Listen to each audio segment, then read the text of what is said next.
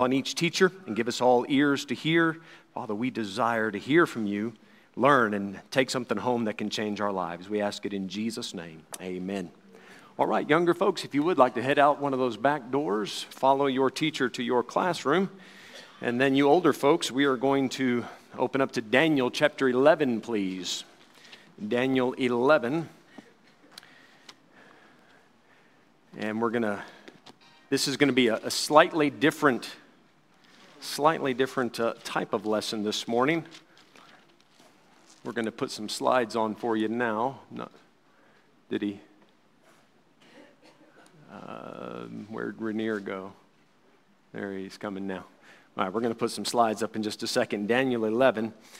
And today, I try not to get my eyes stuck on my notes too much. I try to keep eye contact with you folks.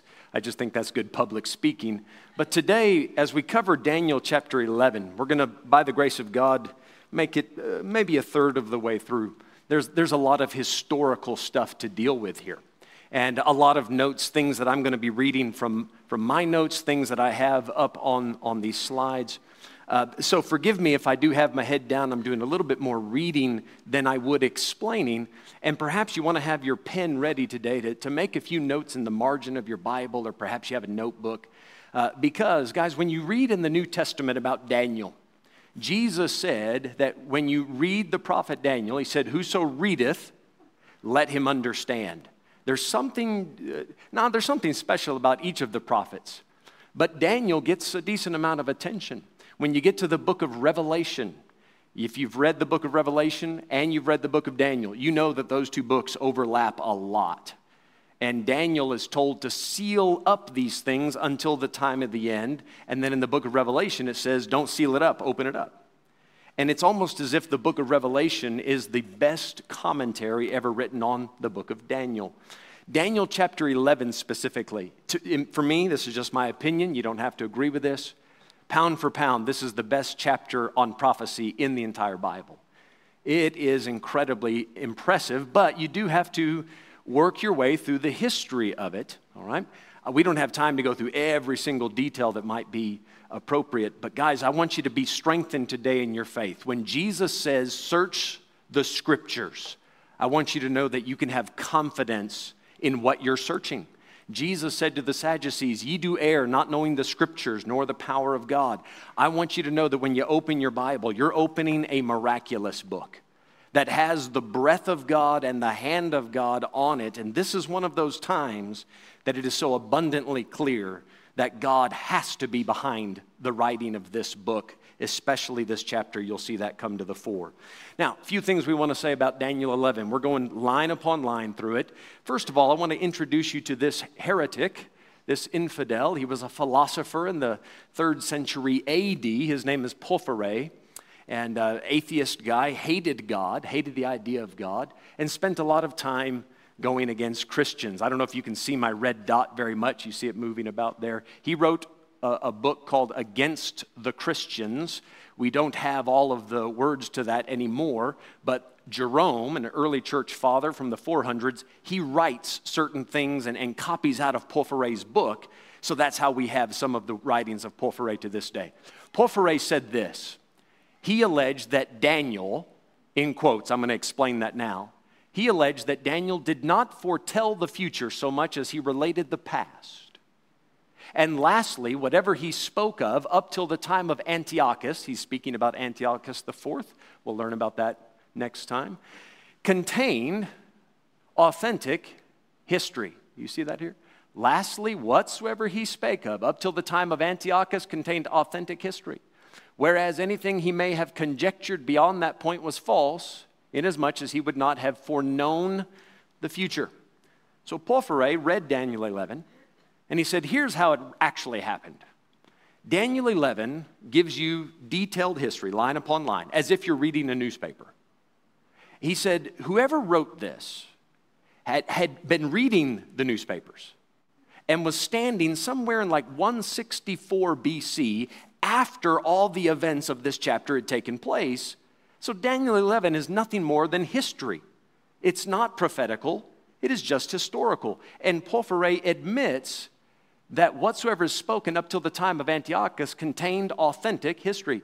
Porphyry, the enemy of Christianity, said everything in this chapter is authentic history. He said it happened, just like Daniel 11 says.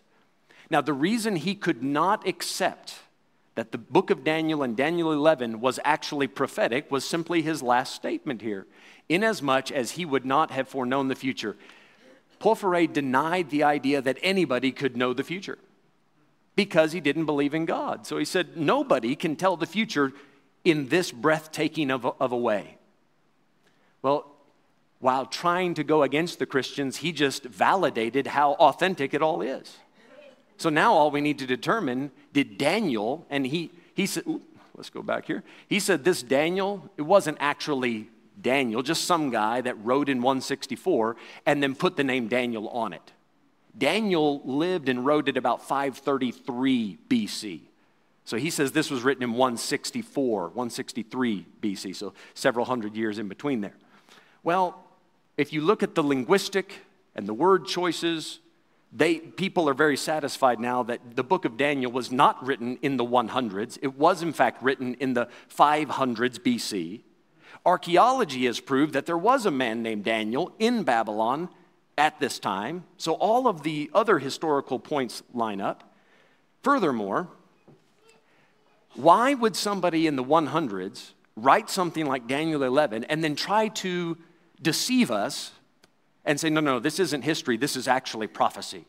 Why would they put the name Daniel on it if Daniel wasn't already considered a prophet?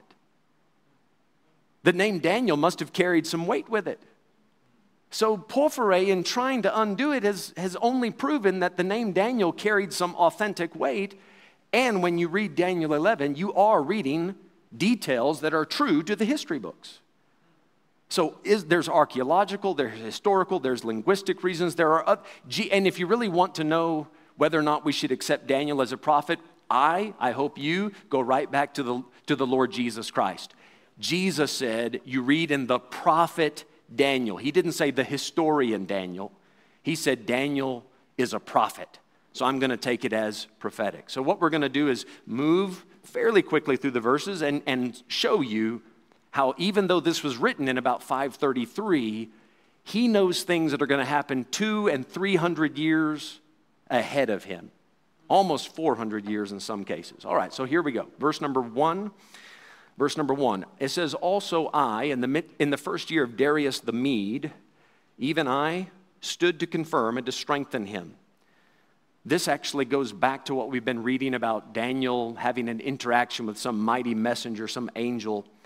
And this angel is saying, when Darius the Mede took over from the Babylonians, I was there to strengthen and confirm him. And we've already talked about how the angelic realm, the spiritual realm, does have some oversight about what's happening politically and spiritually. We know that there's some interaction. We read about this in Daniel 10.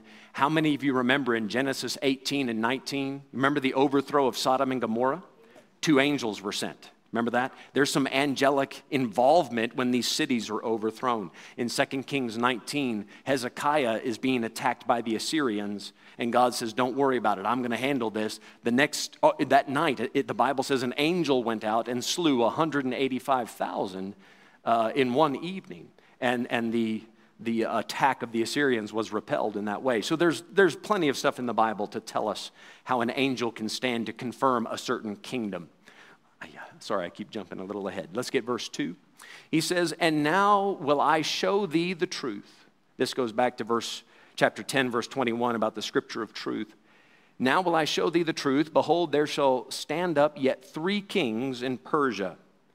So after Darius the Mede came in, a man named Cyrus the Persian came in after him. Daniel 8 tells us that he was the higher of the 2 horns. You might remember that, a ram with 2 horns. And so Cyrus the Persian was in power at this time. Verse 3 says, they're going to stand up yet 3 kings in Persia. And the 4th shall be far richer than they all, and by his strength, through his riches, he shall stir up all against the realm of Grecia. All right, so let's take a look at the wall here. It says Cambyses, right? After Cyrus, there was that man from 530 to 522. Pseudo-Smerdis was the next guy. He reigned for only about 7 months. And then Darius the first Hystaspes. I'll let you have fun pronouncing it along with me. You're welcome to laugh anytime I try because I'm not sure if I'm saying it right. Hystaspes, 522 to 486. Those were the other three Persians that rose up. But then the fourth one that rises up, the Bible says would be far richer than they all. And that's exactly what happened. A man named Xerxes, in the Bible, we know him as Ahasuerus. It's just two different language origins that give us the two different names. Ahasuerus reigned from 486 to 465. This is the man you read about in the book of Esther. And his great riches that were predicted in 533, this man, Xerxes or Ahasuerus, wasn't even alive yet. But when he took over, he did have great riches. And in Esther chapter 1, it says he made such a massive, lavish feast that the feast, you talk about Commons Brai, it lasted 6 months.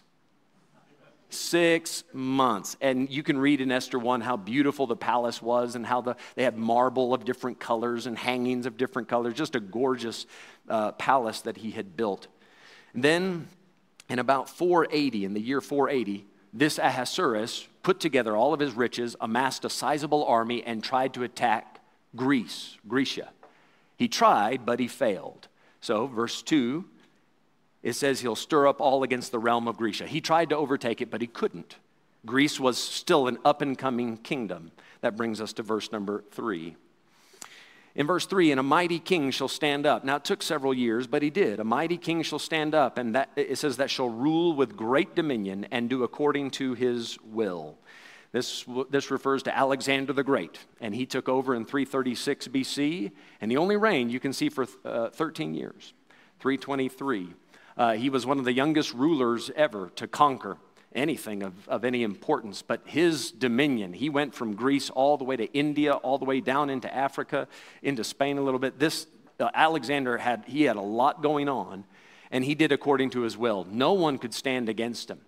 It is rumored that somebody poisoned him, although those appear to be just rumors. Most people agree that he died because of malaria at a very young age, perhaps typhoid, some sort of disease like that. He died at the age of 33. In verse number 4, we read this, and when he shall stand up, his kingdom shall be broken. Alexander was at the height of his kingdom when he died, when he fell sick and died. When he shall stand up, his kingdom shall be broken, and shall be divided toward the four winds of heaven, and not to his posterity, nor according to his dominion which he ruled.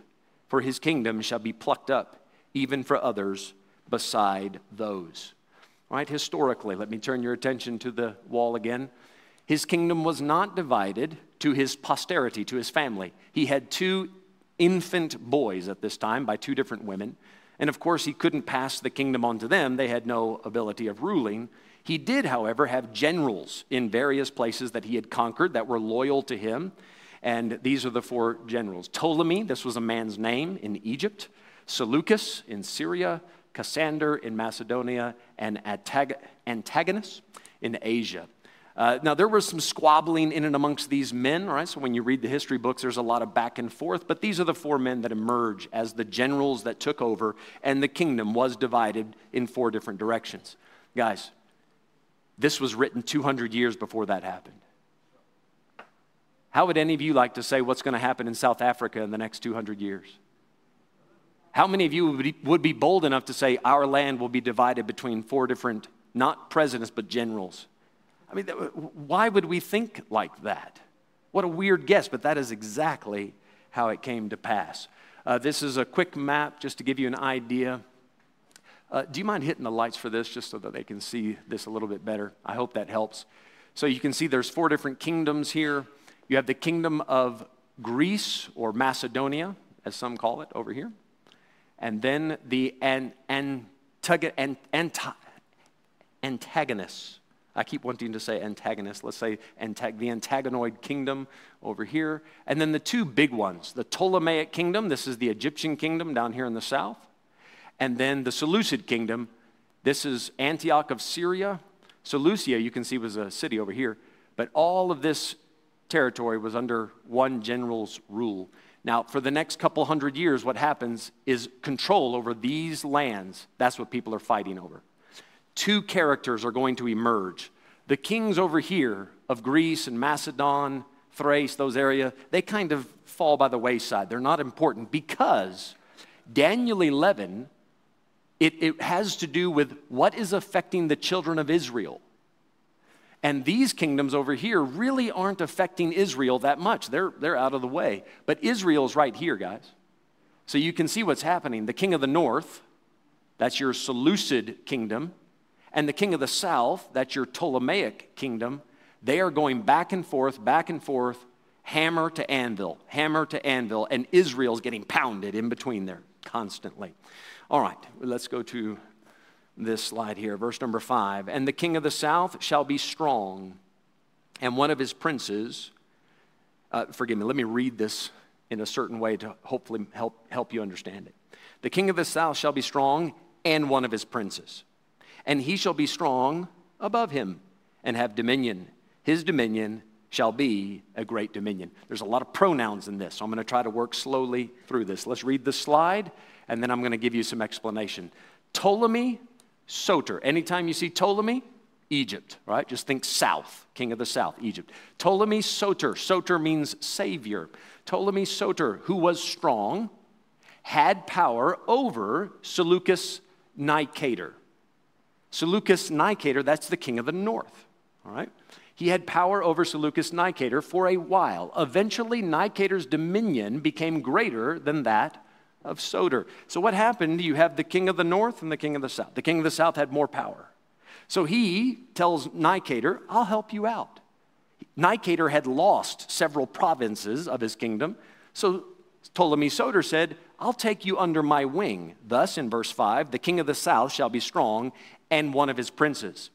Nicator is considered a prince of the southern kingdom for a little while because he's taken under the wing of Soter. And he shall be strong above him. Nicator eventually became stronger than Soter because Soter helped Nicator to recover so many provinces that Nicator's kingdom, his dominion, grew much greater than the king of the south, which leads us to the end of the verse. And have dominion, his dominion shall be a great dominion. So this is exactly how it did happen. That prince eventually gets elevated and has more power than the one who helped him. In verse number 6, let's read it in the Bible. And in the end of years, they shall join themselves together. So the Bible gives us a little bit of a jump forward.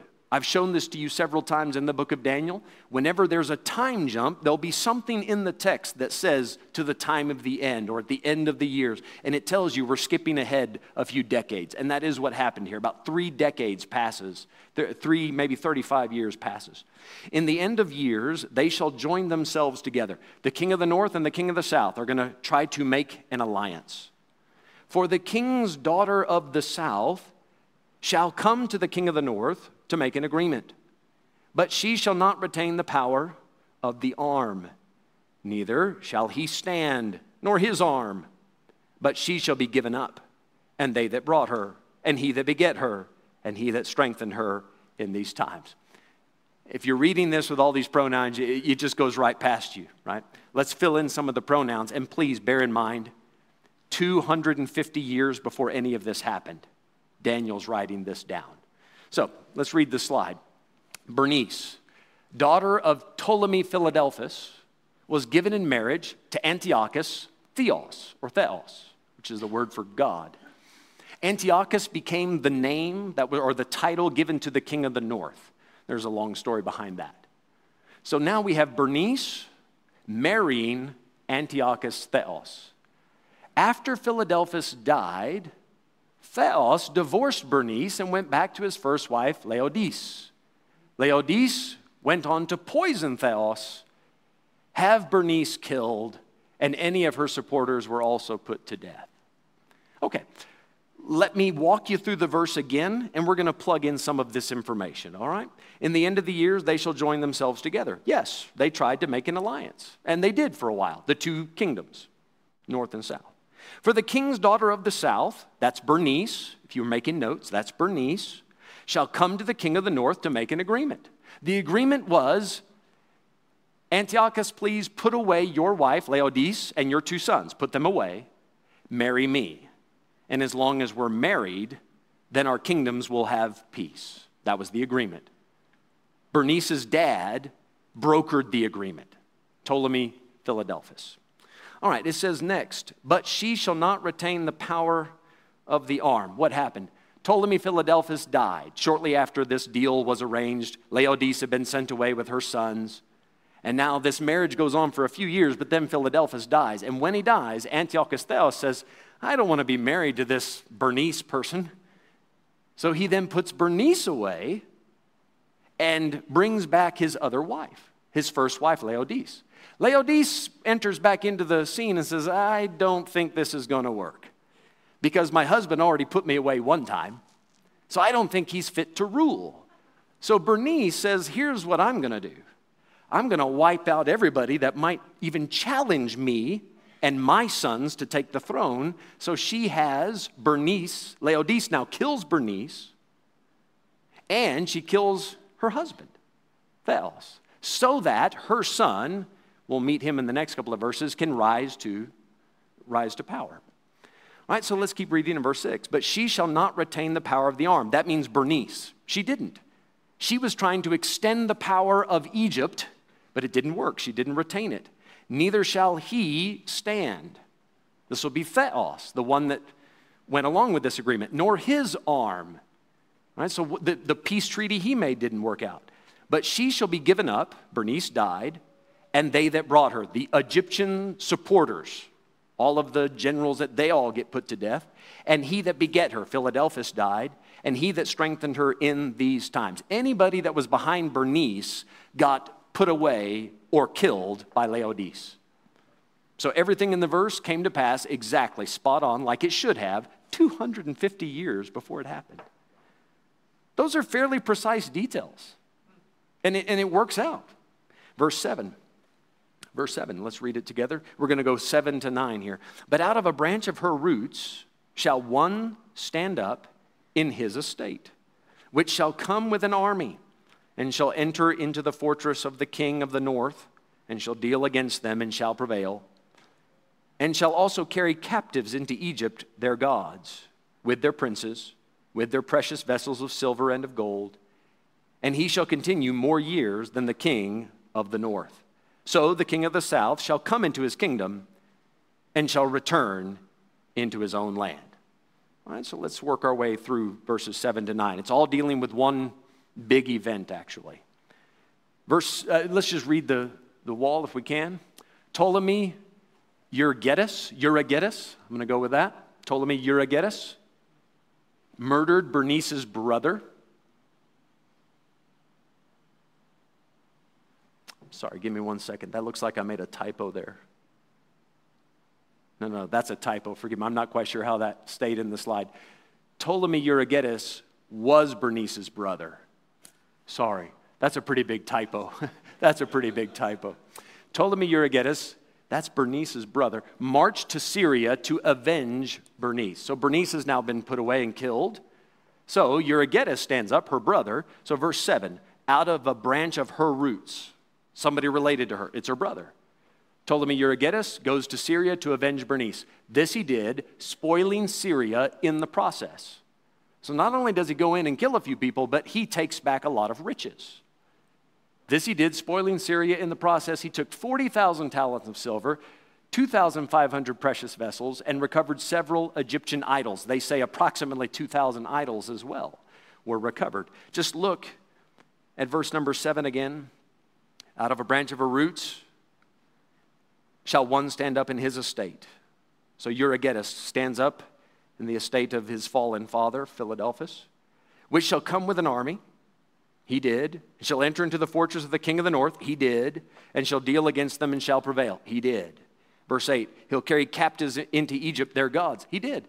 The king of the north had taken the Egyptian idols as a spoil of war, but the king of the north was able, or the king of the south was able to recover them. With their princes, so he brought back some of the delegation that was taken hostage, and with their precious vessels of silver and gold, you can see it on the wall, he did, and continue more years than the king of the north. Euergetes outlived the king of the north. So the king of the south did outlive the king of the north by about 5 years. So Laodice had put her son, a man named Callinicus, on the throne. And sure enough, he died before Euergetes. Verse 9, so the king of the south shall come into his kingdom, into the Syrian kingdom, the king of the north, and shall return into his own land. He did. He attacked the north, and he made it back safely home. So verses 7 to 9, spot on exactly as the Bible had predicted. All right, verse 10. Let's read in the Bible together. It says, but his sons shall be stirred up. Now these are the sons of Callinicus, the sons of the king of the north who just got his tail whipped, if we can say it like that. But his son shall be stirred up and shall assemble a multitude of great forces. Right, this is true. There were two sons of Callinicus. Right, so Laodice, who had Bernice murdered and Theos murdered, Antiochus Theos, she now put her son Callinicus on the throne. Callinicus just had it handed to him. He has passed away, and now he has two sons. A man named Coreanus, yes, and then a man named Antiochus the Great. This is Antiochus the Third. Those two sons stand up. It says they'll assemble a multitude of great forces. They did. And one shall certainly come and overflow and pass through. Then shall he return and be stirred up even to his fortress. All right, let's read the wall together here. The conquered Seleucid king was Callinicus, son of Laodice. His sons, Coranus, and Antiochus assembled forces to attack the Egyptians. Only Antiochus, we know him as Antiochus the Great, made the journey, overrunning the Egyptians in several of the places they had recently conquered. Right, so Euergetes had made this massive move, but now Antiochus the Great is going to carry out his version of a rescue mission. Notice in verse 10, it says, the sons, plural, shall assemble a multitude of great forces. They did. And then it says, and one shall certainly come. Do you see that? So multiple sons, but only one comes. You know what happened? Coranus, he helped gather this multitude, but he was such a horrible leader that some of his generals got together and poisoned him before he could move and attack, leaving only one of them to come to the battle. Only Antiochus the Third, or Antiochus the Great, was able to come. So that small little detail, spot on. It's exactly how it ended up happening. So Antiochus the Great, he did come, just as it says, and Antiochus was successful, and he brought the land of Syria out from under the Egyptian rule. It had just been taken under under Ptolemy's rule. Now notice at the end of verse 10, he shall be stirred up even to his fortress. Antiochus attacked all the way down to an Egyptian province, an Egyptian place called Raphia, or Raphia, R-A-P-H-I-A. It was a very well-fortified town near the border of Egypt. So this well-fortified town, that's the fortress. 270 years before it happened. Verse 11. It says in the Bible, and the king of the south shall be moved with choler. Choler is great anger or wrath. Right? The king of the south shall be moved with choler and shall come forth and fight with him, even with the king of the north. And he shall set forth a great multitude, but the multitude shall be given into his hand. Now, again, a lot of pronouns. So let's read the wall and see if we can work our way through the pronouns. Ptolemy Philopator. By this time, Euergetes had now died. He's off the scene. His son Philopator is now on the throne. Ptolemy Philopator, filled with great wrath, fought back against Antiochus the Great, who set forth a massive army. The multitude of Antiochus's army was overwhelmed by Philopator, or Philopator, however you'd like to say that. So coming back to verse 11, this is exactly what we see. The king of the south shall be moved with choler. Come forth, fight with him, even with the king of the north. He did. And he shall set forth a great multitude. Now he, I believe, is Antiochus. He puts out this big army, but the multitude shall be given into his hand, Philopator's hand. All right, so Antiochus thinks he's got it because of the number, but Philopator wins the battle. All right, verse number 12. In verse 12 it says, and when he hath taken away the multitude, his heart shall be lifted up, and he shall cast down many 10,000s, but he shall not be strengthened by it. All right, reading the board again. Ptolemy Philopator overcame. Now, when it says he shall set forth a great multitude, in verse 11, Antiochus set forth a great multitude, but the multitude shall be given into his hand, into Philopator's hand. Here's the multitude that he overcame. Ptolemy Philopator overcame 72,000 footmen, 6,000 horsemen, and 102 elephants. Those are like tanks. Now, guys, remember, this isn't a massive piece of land. 102 elephants and 72,000 people. That's a pretty decent-sized army coming at you. That's what Philopator overcame. All right, so it says, when he hath taken away the multitude, verse 12. Philopator takes that multitude away. His heart shall be lifted up. He says, aha, look at me. Look at what the great thing I did. I'm back to the wall now. Despite his great victory, he did nothing to protect his kingdom. Thus, he quickly lost whatever he had gained. So he had won this massive battle, but he didn't reinforce any of the borders. He didn't put forth any security. So he won the battle, but then started living a very lustful and lavish life and just lived it up, kind of living off of this one victory. So it says at the end of verse 12, he shall not be strengthened by it. He wasn't. We're getting almost 300 years ahead of time. My goodness, man. Verse 13, the Bible says, for the king of the north shall return and shall set forth a multitude greater than the former, and shall certainly come after certain years with a great army and with much riches. I like how the word certain and certainly keeps getting put in there. We have great certainty that these words are true. In verse 13, let's get some explanation here. Antiochus the Great came back after 13 years and defeated Philopator's son, a man named Ptolemy Epiphanes. We'll get into that. Epiphanes is used by both the king of the north and the south, that name. Talk about that more next time. But that's what you're reading in verse 13. 13 years later, Antiochus the Great made a comeback. In verse 14, the Bible says, and in those times there shall many stand up against the king of the south. Also the robbers of thy people shall exalt themselves to establish the vision, but they shall fall.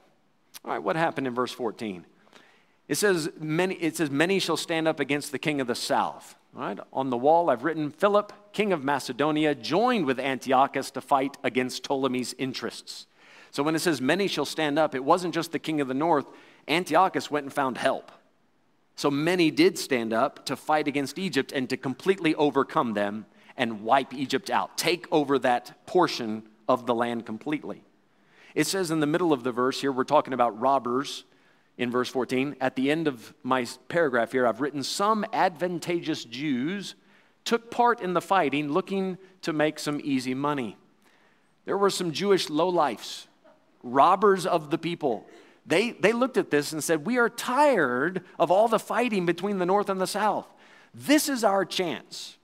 We are going to help this northern aggression wipe out the Egyptians, and then in the process, we will take over little portions of the land here in Israel again, and we will control it. They tried to do that.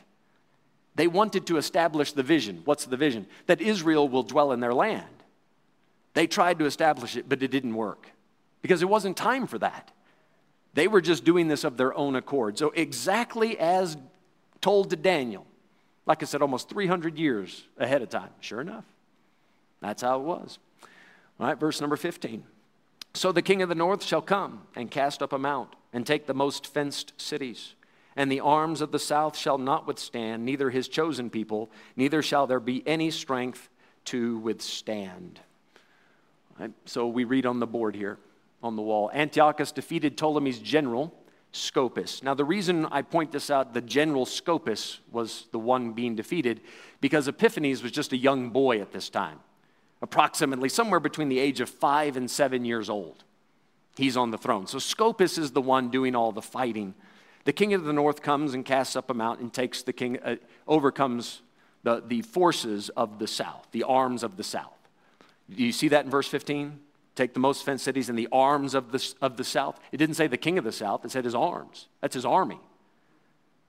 That's a strange detail to put in there, but it's sure enough true to history. That's how it was. All right. Scopas then overtook many smaller cities, which Antiochus in turn took from him. So back and forth a bit. Despite sending Egypt's finest to defend their property, the elite southern soldiers were forced to surrender due to famine and retreat in the nude. It was so bad that the king of the north now is just making an open embarrassment of them, trying to break their spirits, and said, okay, we'll let you live, but you got to go, you leave your clothes, save your lives. So at the end of verse 15, neither shall there be any strength to withstand. They were completely put to shame. In verse 16, but he that cometh against him shall do according to his will. None shall stand before him, and he shall stand in the glorious land, which by his hand shall be consumed. This is speaking about Antiochus the Great. He was conquering for a long time, and anybody that tried to come against him ended up bowing the knee to his strength. So I've written here, anyone who dared fight against Antiochus ended up subjugated to him. And it's also true, the land of Israel was conquered by Antiochus as he marched through it multiple times to fight against the Ptolemies. So just as you read in verse 16, this is true to history. 300 years before anyone saw it happen. It's as if Daniel's reading the newspaper to you, but 300 years ahead of time. Verse 17. Verse 17, let's just get a couple more verses. Verse 17. Are you guys following me okay? I know this is a lot of history, and I know some of you maybe aren't history buffs, but I'm just trying to help you see that this Bible that you have in your lap, this isn't just some fairy tale book. This book is true to history, even the history that hasn't happened yet. And if you can trust these prophecies that have already come to pass, you can sure enough trust the prophecies that are still about to happen. I want you to have that faith in your Bible this morning. Now, verse 17, it says, he shall also set his face to enter with the strength of his whole kingdom. That's Antiochus. And upright ones with him. So he brings the best of his kingdom. It says, thus shall he do. And he shall give him the daughter of women, corrupting her, but she shall not stand on his side, neither before him. What an odd verse. What an odd verse. Who would make this up? Why would you think this? Who would come up with this? How much pizza did he eat before he wrote this? Right? I mean, you got to sleep on pizza and wake up, have some weird dreams to write this kind of stuff. What happened? All right, let's read the wall together. Antiochus focused his attention on taking over Egypt entirely. Egypt had found a friend in Rome by this point, so Antiochus had to change tactics. He sent his daughter Cleopatra. How many of you remember that name from history? Okay. There were many Cleopatras, but this was the first time it became a big deal. Antiochus sent his daughter Cleopatra to marry Ptolemy Epiphanes. Remember, he's a young boy at this time. He took over when he was like 5 or 7, so he's still too young to actually be a husband, but it was an arranged marriage. His hope was, this is Antiochus, his hope was that Cleopatra would help him to subtly steal the Egyptian power. Cleopatra acted more like a politician than a daughter because she sided with the Egyptian-Roman coalition. Look at the end of the verse. He shall give him the daughter of women, corrupting her. Put her in politics. It corrupted her. Antiochus thought, let me put my daughter in, and in time she will act as an undercover spy, telling me the inner workings of the Ptolemaic kingdom, and even kind of whispering in her young king's ear, her husband's ear, saying, come on, let's join forces with the north. Let's get together and try to get the kingdom that way. Antiochus knew, I can't fight against Rome. Rome was up and coming. Rome was mighty and powerful at this time. He didn't want to fight with them. So he's trying to work through his daughter in this arrangement, but it ended up corrupting her. 5 years after the marriage happened, Cleopatra was 12, and Ptolemy Epiphanes was 10 when the marriage took place. This is in 194 BC. And it took about 5 years for them to actually consummate and go forward with that marriage, but on paper it was a marriage. Cleopatra now looks at Dad and says, Pa, you gave me out. I'm a bargaining chip. I'm no longer on your side. I'm not fighting. I'm not on the side of the Syrians. I'm now on the side of the Egyptians/Romans. So now this really threw things off for Antiochus in a big way. Verse 18, let's just move along here. Verse 18, it says, after this shall he turn his face unto the isles, and he shall take many. But a prince for his own behalf shall cause the reproach offered by him to cease. Without his own reproach, he shall cause it to turn upon him. This is interesting. So Antiochus says, okay, well, that plan didn't work. Cleopatra's now for the Ptolemies, helping the Romans. So now what can I do? So instead of pressing south, Antiochus says, I will press to the west. I'm going to go take the islands of Greece. And there are many of them, little dotted islands all throughout the Mediterranean Sea. And he did. He was able to conquer several. But these are now Roman interests. And the Romans said, who do you think you are taking our islands? You can't do that. So there was a Roman prince named Scipio. I like that name. Good old Scipio. And he skipped into action here. And Scipio comes in and he defeats Antiochus so soundly. He drums this guy hard. He comes out, as we say, smelling like a rose. Scipio takes all the islands back, so much so that he gains the nickname Asiaticus. All right, so let's see if we have it on the board here. Yes. After being turned away by the Romans, Antiochus shifted his focus to the Mediterranean Isles. A Roman general, Scipio Asiaticus, soundly defeated Antiochus, thus putting a stop to the reproach that Antiochus had been leveling against Rome. Antiochus thought he could flex his muscle and prove to Rome, I'm still a military power to be dealt with. But this Roman general, it says in verse 18, a prince for his own behalf. This Roman general stands up on the behalf of Rome and says, I'm not going to let you put my people to shame. And he defeated him so strongly, it says, without his own reproach, he shall cause it to turn upon him. So he turns Antiochus' plans upside down, puts it back on his own head, and says, you were trying to prove a point to us, we're going to prove a point to you. And it's going to be loud and clear. And there wasn't one thing that anybody could find that Scipio did wrong in this battle. He executed every plan perfectly in order to defeat Antiochus. So in order to survive this, Antiochus had to agree to several special terms just to stay alive. It was a very shameful treaty in order to keep peace, but this is what he had to agree to. Never again could he step foot in Europe, ever.